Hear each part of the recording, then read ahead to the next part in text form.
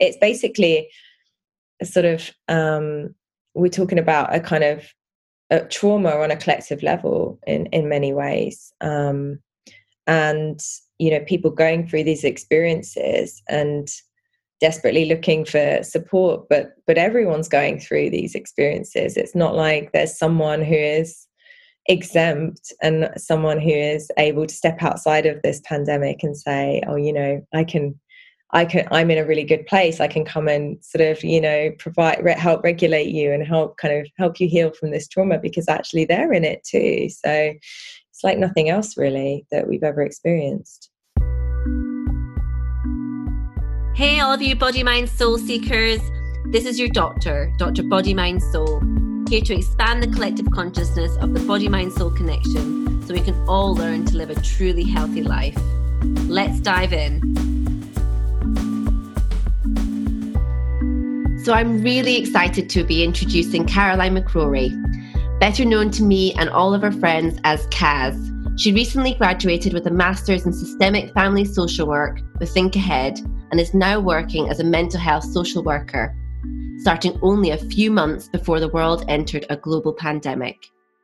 With rates of domestic violence, unemployment, and mental illness soaring in just a few months, there has never been a greater pressure on our social services that have already been severely underfunded for over a decade.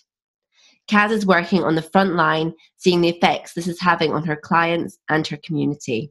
So Kaz, I really wanted to bring you on to the podcast to really sort of explore your experiences as a new social worker during this coronavirus pandemic. Could you sort of explain to me and the listeners what that's like for you and for the clients that you're working with? So I guess, it's a sort of very strange time coming into mental health social work. I think I'd been sort of officially working as a fully qualified social worker for mental health social worker for about 6 months before the pandemic hit, and everything changed. So, it hit everything. So it hit the staff and it hit the clients in very different ways. And it meant that, people who were already socially isolated became more isolated. People who were already anxious, depressed, and really struggling to tap into their community or to do other things were suddenly even more alone than ever before. But what it also meant is that suddenly our way of supporting people drastically changed, and we were trying to do reduced face-to-face contact. We were having to wear masks in meetings, and that was incredibly difficult because a huge part of supporting and helping and healing people, helping to heal people is through connection and through relationships. And how do you build those when all your tools are taken away from you? I mean, well, that's a good question that I want to flip back onto you, actually. I mean, how do you do that? Your connection is what you need to offer people, and the ways in which you can connect are really, really impacted.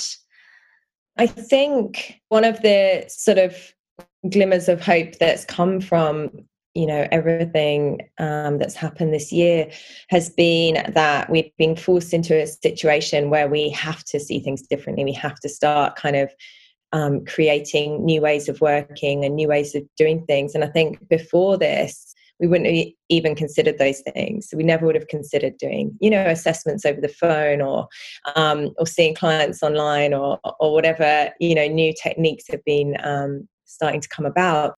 I think what I was surprised about is I thought it would be consistently harder, and I thought it would never be as good as face-to-face. And I didn't necessarily find that.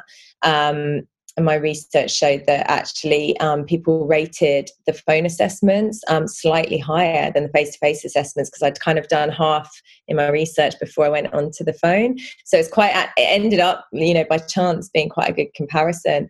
So people rated it higher, which meant they were finding them just as effective in my kind of really small sample size. Some people have really struggled with the reduced face-to-face, but what I think is it has just taught us to be maybe broader in our thinking, and also to learn to connect in different ways and to realize that that is possible in some situations. What I also want to cover, though, is there are some people who are really struggling in the community right now because face-to-face is something that they really miss, and that can't really be overstated. Oh yeah, definitely. So I've got, I mean, there's a few people that I'm working with at the moment. I'm just thinking of one lady in particular who found out she was pregnant last year, and her mental health had been quite bad. She'd been in quite a bad place, and she found out she was pregnant unexpectedly, and it was a huge protective factor. She took really good care of herself. She became really stable, and just before the pandemic hit, I would have been sort of preparing to discharge her from our service. And then suddenly everything was taken away. So she no longer had any face-to-face contact with perinatal services. She was told she couldn't have her partner at the birth. So this was sort of a month before she was due to give birth. So her whole birth plan was out the window. She wasn't having face-to-face appointments at the hospital anymore. She would have a quick check-in with the consultant on the phone. Everything was changing. I was no longer having face-to-face. I was having phone contact. And it really, really impacted her mental health, went really downhill. And, this is someone who and then she had her baby in May, and, and her mental health stayed quite sort of precarious for quite a while because of that lack of support. And she was someone who really depended, not only because she was pregnant, but because she just she needed that kind of support, and she really got a lot out of seeing people in person. And so that had a huge effect. Like everything was kind of ripped out from under her in one fell swoop. And that's just one example of many where someone has found themselves at 1 minute with lots of support around them, lots of professionals, and seeing people regularly, to suddenly having, the odd phone call with a professional. And it's a huge, it's a huge thing to suddenly find yourself in that position. And in the world of mental health, it's had a really big impact. But not only on clients, I've noticed that in our service, there's been a huge amount of stress within the staff team.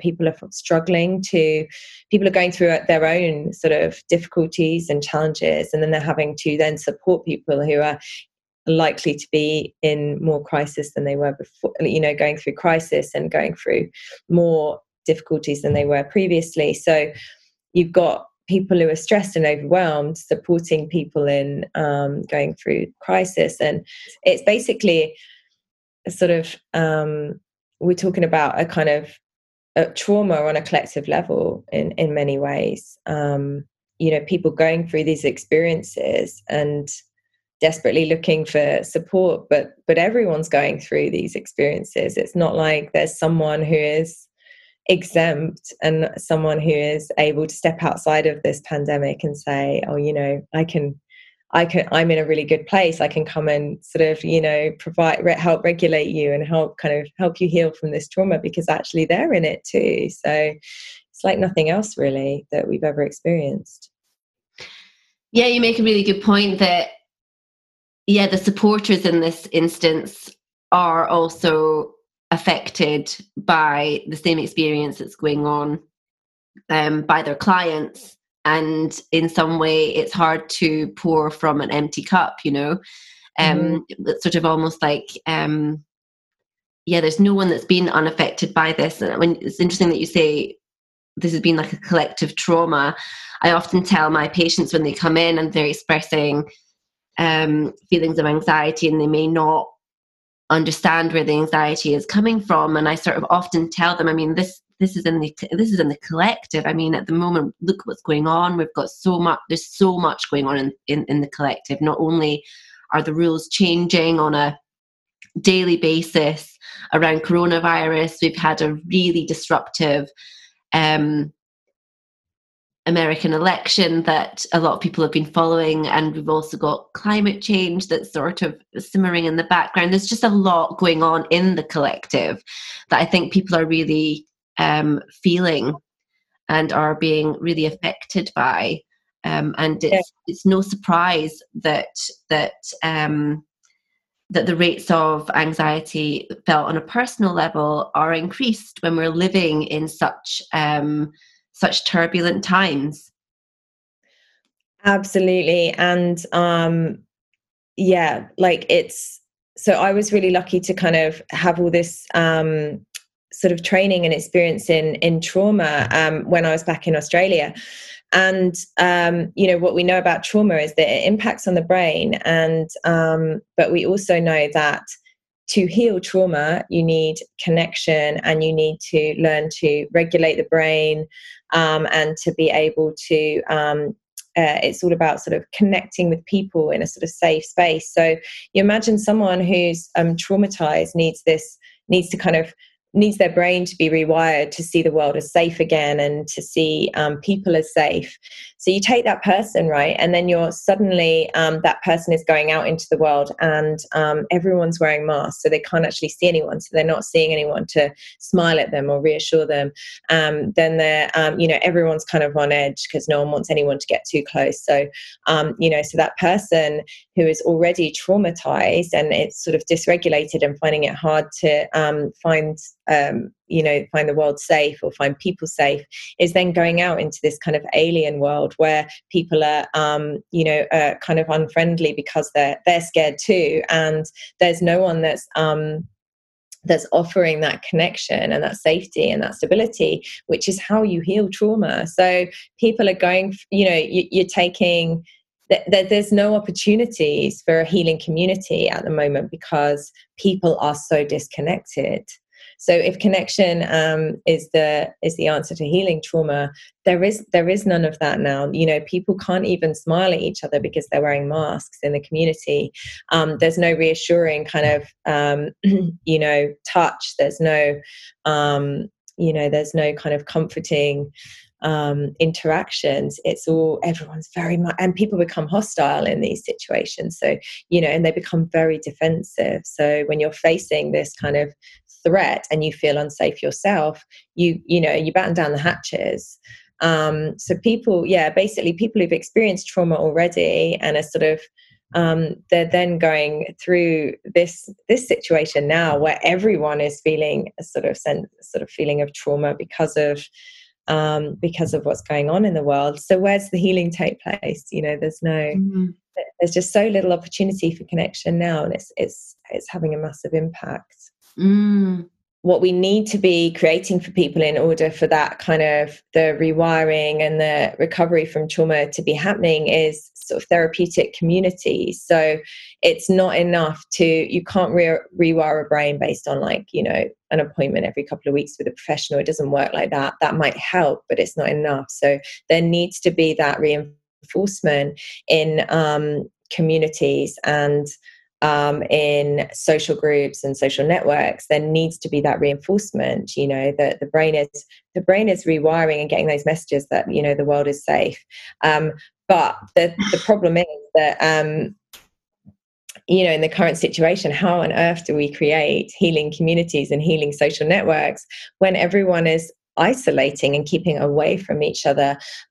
So it was hard before anyway, because there was limited resources. There's always been, not enough resources, not enough, services, but and not enough funding.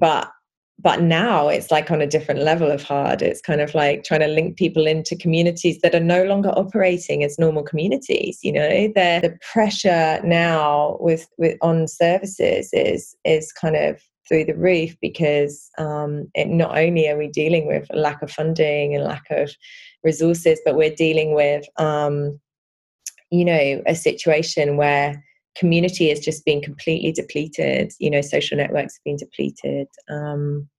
And how do you help people heal from trauma? How do you help people kind of recover from mental illness when that's what you're kind of left with? That's what you're dealing with. And that's, I think, explains a lot of why in the A&E departments at the moment we are seeing so much more mental illness, and so much more acute mental illness, so severe mental illness, because what it's meant from my point of view is a lot more people in crisis Yes. who are expressing, suicidal ideation much more intensely, which then lands them into hospital, which is really challenging. And I think it just, as you said before, it's really deciding and understanding that there is a cost to this lockdown, and the cost of this lockdown is really real, and the isolation that's required for the control of coronavirus is severely impacting those who really need connection to keep their mental health just stable enough to function. It's so interesting talking to you about what you see on your side of things, because what I also have noticed is that when people are stressed and when they're under pressure and they're feeling burnt out, is they become more kind of defensive, like their world becomes smaller and you become more defensive of what you're doing almost. So I've noticed that it's sort of very easy to kind of put the blame on other services, when in reality we know it's people just like us who are so stressed and struggling themselves and doing absolutely everything they can for clients. But it's better for us to tell ourselves, well, we're doing everything we can, and actually this service should have done that. And I see it within our teams a lot with home treatment team as well. So we work quite closely with home treatment team, but there's this constant battle of like, no, home treatment team should have done that, and they're saying, no, community team should have done that. And it's just, that's kind of got worse with the pandemic because everyone is so stressed. Everyone now wants to feel like, well, someone else should have done something different. And that's, but the reality is actually everyone is doing their best in a really, really difficult situation. And it's really good to talk to people like you who are in different parts of, this sort of whole service, so that we can remember that. I think difficult circumstances like this do make people's compassion kind of wear thin. So you stop having that. And I've had to remind myself of that, because when you're stressed, you don't feel that compassion for other people. You think, wow, you have less tolerance, and you're quicker to judge. And I've really noticed that on both personal and professional levels. At times when I'm stressed, all of those things creep in. So it is important to kind of remember that as well. I try and remember that. It's not helpful, but it's just a kind of natural consequence of stress.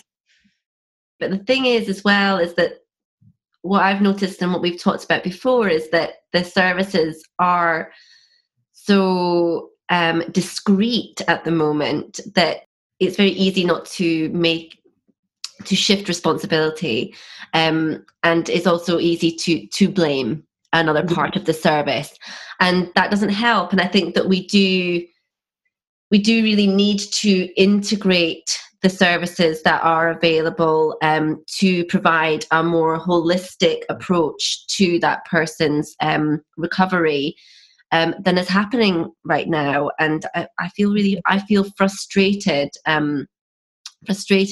the lack of integration, communication, and I guess support that each team within mental health services could be offering for each other to provide a better service for the client. Yeah, absolutely. And I mean, we see that all the time as well. So, and there's really long waiting lists for each service, and it's you sort of, assessment is seen as very different from intervention, which I don't actually agree with. So basically, at the moment, the kind of within mental health, we'll assess a client. We go through all the questions, and then we say, right, you need to go to psychology, or we would suggest you go to get some support for your alcohol use, or we would suggest you have an OT assessment, whatever the issues are. You then refer them on to an appropriate service.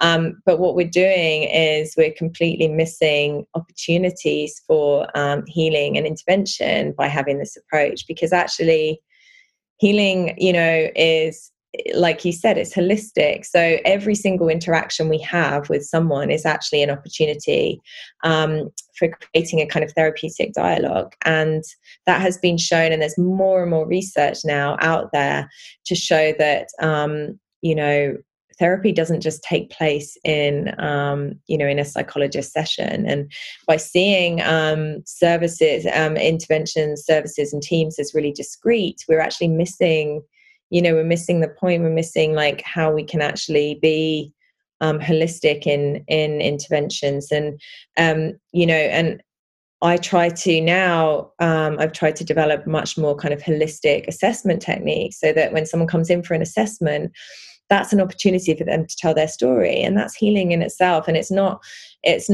a chance to just gather information and collect data and then say right on to the next service. It's actually an opportunity to connect with someone, and that is possible within one session. There's loads and loads of research now on single session therapy, for example, which shows that people can make huge significant gains within one session with someone. And it doesn't have to be therapy in the traditional sense of the word. It can be therapeutic with a small t in any situation. And I know that everyone's experienced that on a personal level. You're feeling really stressed and rubbish, and you go to a friend's for a cup of tea, and you let it all out, and you feel so much lighter afterwards. And the fact is that we can actually be doing this in a professional level. We just have to kind of expand the way we view things. Instead of seeing, but the point of seeing this client today is not to have a chat with them. It's to gather a set amount of information so I can then refer them on to the appropriate service. That having that kind of approach isn't actually going to be, it's a missed opportunity. It's a missed opportunity for a connection, interaction, for having a more relationship-based approach where we're actually genuinely connecting with someone. And often people after assessments have told me they feel better just for having been heard. And we all have the opportunity to hear someone. Like that's the kind of key. That's what underlies it all. We all have, every single encounter we have with someone, there's an opportunity to listen, to hear, and to validate, and to have compassion for someone's story. And often that's underrated. We don't appreciate the impact of that. I wonder if you can talk a little bit more to, because I think it's so true. Everyone's under pressure. And everyone's really going through a difficult time, whether you're in your personal life, in your professional life right now. And I guess you're highlighting the importance of recognizing that stress, that we all should be recognizing what we're carrying into work, and recognizing the impact that that's going to have to how you're interacting with your patients or with your clients. And I wonder whether now might be a good time to go through the writing therapy that you have used before, just to see, if we can implement that, and why that might be important to implement.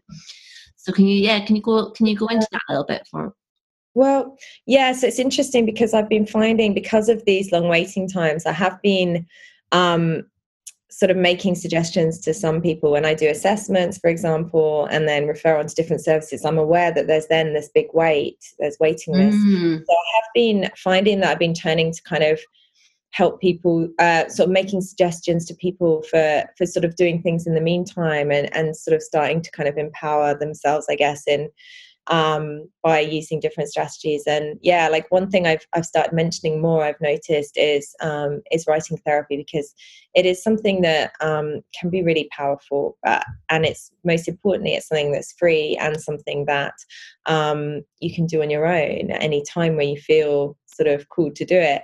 So the main kind of, I guess, the main sort of principles behind the sort of benefits of writing therapy are that you might be feeling really sort of stressed, or have these different emotions, going around in your head. and by writing things down, like your thoughts and your feelings, you start to form a sort of narrative around it, and in that sense, you're processing it in the same way that you would if you were sort of talking face to face to a friend or a therapist. So you're sort of, it's the same sort of process. You're putting words to your feelings and to your experience, and in doing that, you're processing it, and then you're able to put it behind you. So it's the reason kind of often emotions feel really kind of like a kind of messy and a confusing, is because we might have been, so an example is we might have been come back from work feeling really upset, but just not really be able to pinpoint, or no, we don't really know why we're upset. We're just in a bad mood, or we're feeling really down, or we're feeling, and then it's by giving yourself that space to kind of sit and write down how you're feeling, you might sort of come to a realization that, it was, something triggered you earlier, and it's sort of led you to feeling down, and by understanding that, it sort of makes sense of it. So you're sort of able to say, okay, well, that actually makes sense. Someone said something to me that I felt a bit rejected, or I felt hurt and I felt upset, and that led to then this lingering feeling. But often emotions happen so quickly and events happen so quickly in our lives that we don't have the chance to understand them. So writing gives you the space to put a narrative around them in that way and process them. And you can start it in any way. Like you can do, I guess the thing to avoid is feeling like, I've got to write in my journal every day, because then it becomes like a chore, and it becomes something we kind of then, I've got to do this. I haven't done it and I'm avoiding it. But actually, if you just kind of write when you're at, if you feel that up to it, if you're feeling kind of a bit emotional, and you just write down how you're feeling.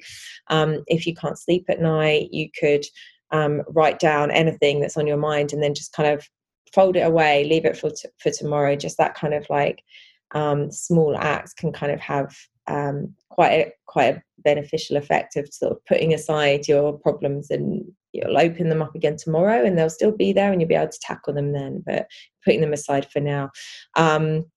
It's really good for goal setting, for kind of breaking down goals and considering kind of barriers, and sort of writing down, things like about your sort of core values, and whether you're sort of in line with them at the moment, and just reminding yourself of things like that. So, writing therapy, I mean, there's loads of research on it now, and it's been shown to have really, really beneficial effects. But like I said, most importantly, it's flexible, it's free, it's something we can all do, or most people can do. Obviously, there's clients who might struggle with literacy, or who, or anyone who might struggle with literacy and not feel comfortable writing things down. But on the whole, it's kind of a tool that people can use if. And that can be really helpful. Mm-hmm. Yeah, I certainly use writing in my life. I find that when I feel a bit confused, I guess, and I'm not sure exactly what the confusion is about, I guess writing helps me sort of just, as you say, make sense, or I start to see themes coming up in the journaling that I do, and I suddenly start to realize that something's bothering me that I hadn't really been able to identify before, because it seems to be coming up time and time again.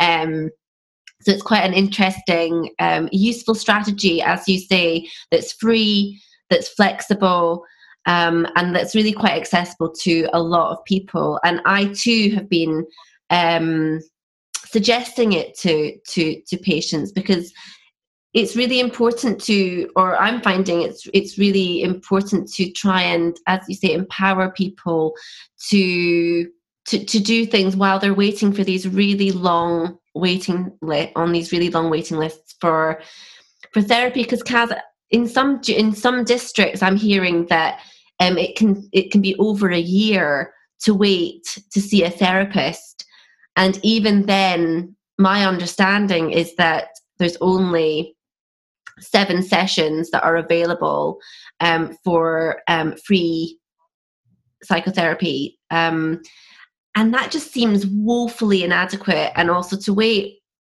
several months up to a year, sometimes longer, to receive that therapy, we need to be offering something. We need to be offering an alternative in that meantime, because people need help now. Yeah, it's I think there's so many sort of issues with the system in many ways, because, you know, for example, where I work, what we do is we'll do an assessment with someone. We'll say, oh, would you mind telling us your whole life story? We'll work out on a plan with you what you need. And so that, you know, for some people, that is the first time they've really talked about things, and, you know, they've talked about things that are really traumatic and personal to them within that sort of hour and a half, 2 hour assessment. And then we come up with a plan with them. And then we might say, you know, we'll refer you to our psychology service, we'll refer you for care coordination. Oh, by the way, you know, you'll need to wait probably 9 months for psychology, and it's probably about 7 months for care coordination. Thanks for sharing your story. See you later. And then there's this like massive wait, but someone's already sort of started that process and been so brave and like, you know, in opening up and talking about their trauma. So we can't just then leave them with this huge gap until they're then seen again. So yeah, you're right. You know, there's a real problem with the system. And again, just the stress, it's no one's fault. It's not that, you know, people don't want to see people quicker. It's this huge pressure on services and such a wider issue. But yeah, it is a problem for a client. That feels like a massive rejection as well. So they're getting that sort of, the whole sort of rejection and trauma kind of coming up again, because they've just divulged their life story and been, you know, really open about what they need and asked for support and taken this huge step. And then they're told, well, yeah, you know, we agree you need support, but we can't get it for you for another 10 months. And or in some cases, much, you know, in certain areas, sort of autism clinics, ADHD clinics, within our area, there's sort of 2 or 3 year waiting lists to actually be seen. So it's just completely, and yeah, it's unbelievable, really. So yeah, you're absolutely right. We need to be, I don't know, coming up with some sort of solution so that people feel held in the meantime. They feel contained and supported, which is really difficult because, again, there's nothing kind of magical. There's no kind of there's nothing that we're not suddenly going to have a light bulb moment, or why didn't we think of this for someone to try. It's kind of trying to just be creative and flexible with what we've got. So like you said, writing therapy, or I might talk to clients about self-care in the meantime, and how can you implement some, like, one, you know, something that's some sort of form of self-care each day, just one small thing, you know. I think, you know, everyone I speak to is realistic about, they understand that services are pressured. It's about the individual connection. So even just saying to them, you know, like, I really want you to get the help you need, and I really do care. It is frustrating for everyone that you have to wait this long, but, you know, how about in the meantime, what can you do to help yourself? You know, that kind of thing, including that in an assessment. You know, that in itself is just, it's just saying, look, I care, I'm here, I want to support you. You know, unfortunately at the moment things are really tricky, you know, and you know, there's really long waiting lists, as you said, but I do care. And I guess that's the kind of relationship based stuff that we need to be incorporating into the work, because that's, you know, that connection with someone else, I think it can be more powerful than we give credit for. And yeah, I think what you're really sort of talking to is just to bring the humanity back into our consultations and make sure that people do feel cared about, they do feel seen, they do feel heard, and they can walk away with something that that they can try in the meantime, while they're waiting on other services to kick in. And, you know, just to add that, like, almost everyone I know who I work with is, you know, would have that approach. They're very, you know, they absolutely care so much about their clients. But I think the problem is that we've been brought into a system that's incredibly medicalized. And, you know, there's a real medical approach for mental health of, like, okay, what's the diagnosis? What's the medication? Okay, where are we referring them to? Here. Boom, boom, boom. That's it. Okay, client assessed, you know, next. And I think that coming into that, when you have a much broader kind of holistic and compassionate approach that you want to implement is really difficult when you're in that kind of system. And it's about somehow finding the change. Like there's so many people out there that I believe have so much to give and so much care and compassion to give. It's like, how do we harness that within a system that's kind of it doesn't support that, and it's really suggesting the opposite. I really feel you there, because as you said before, when people who are going into these professions like social work and like medicine and nursing and all of these healthcare professions are coming into them because they really want to help, and then they come into a system which is exceedingly under-resourced, which, as you said, then makes their work life very stressful. And when you are stressed to the limit, working under with very limited options to offer people, you as a person become depleted and feel a bit helpless.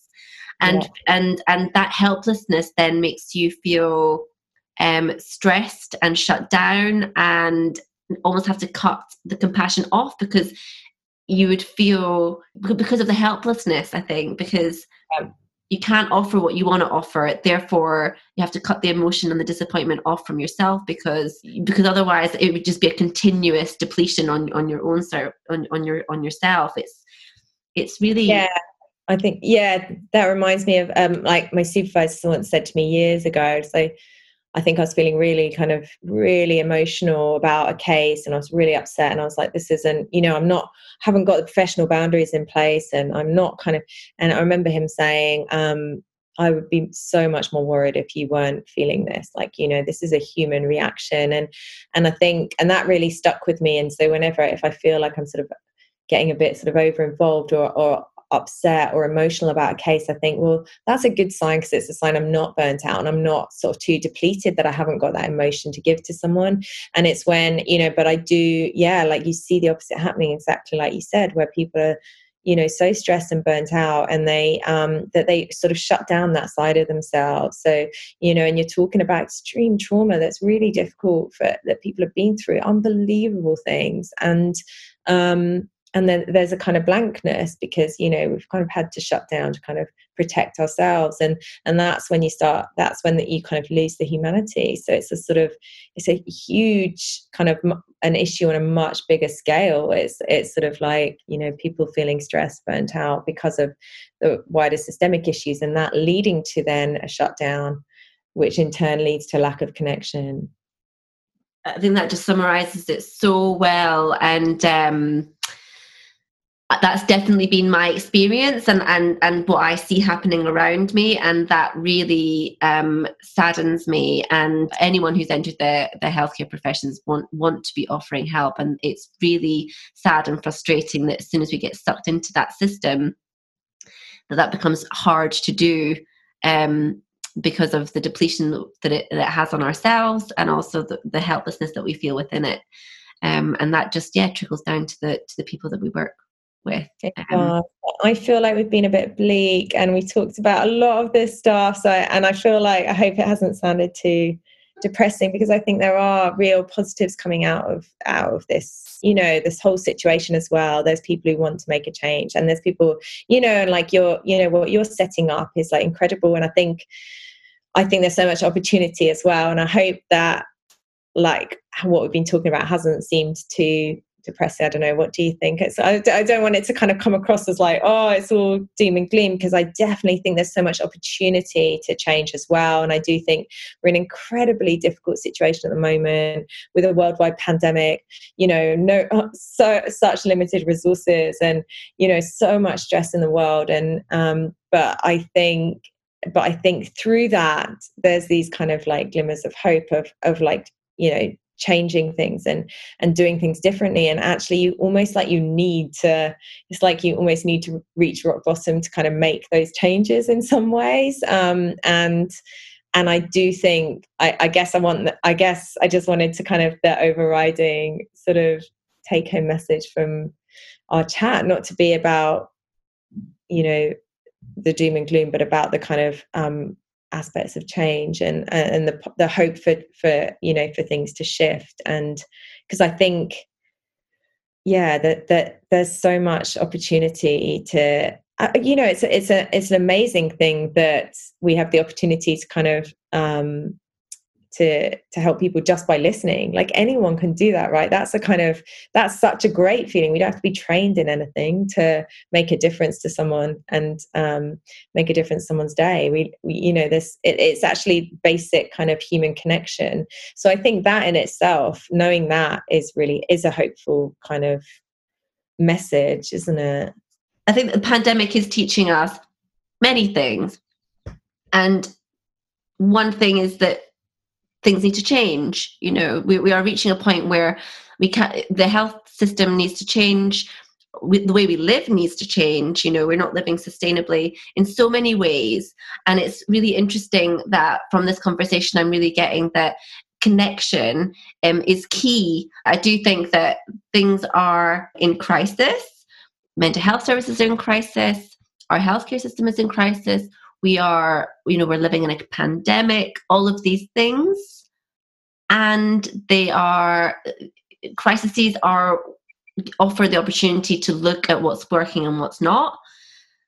And we do have a chance to orchestrate change. So it has actually made me feel hopeful, just talking to you and just knowing that people out there are, I guess, thinking about how to do things differently is really encouraging. And I think it's important to step out of our the day-to-day grind and look at things like this because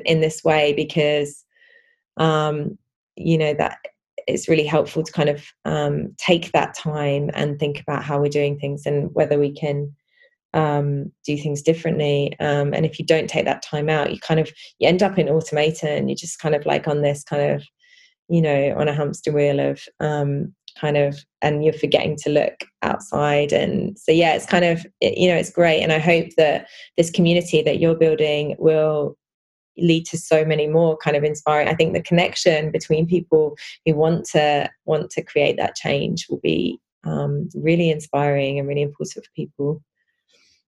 Yeah, thank you. That's the hope. So, thank you so much for your time, for your insights, for your experience.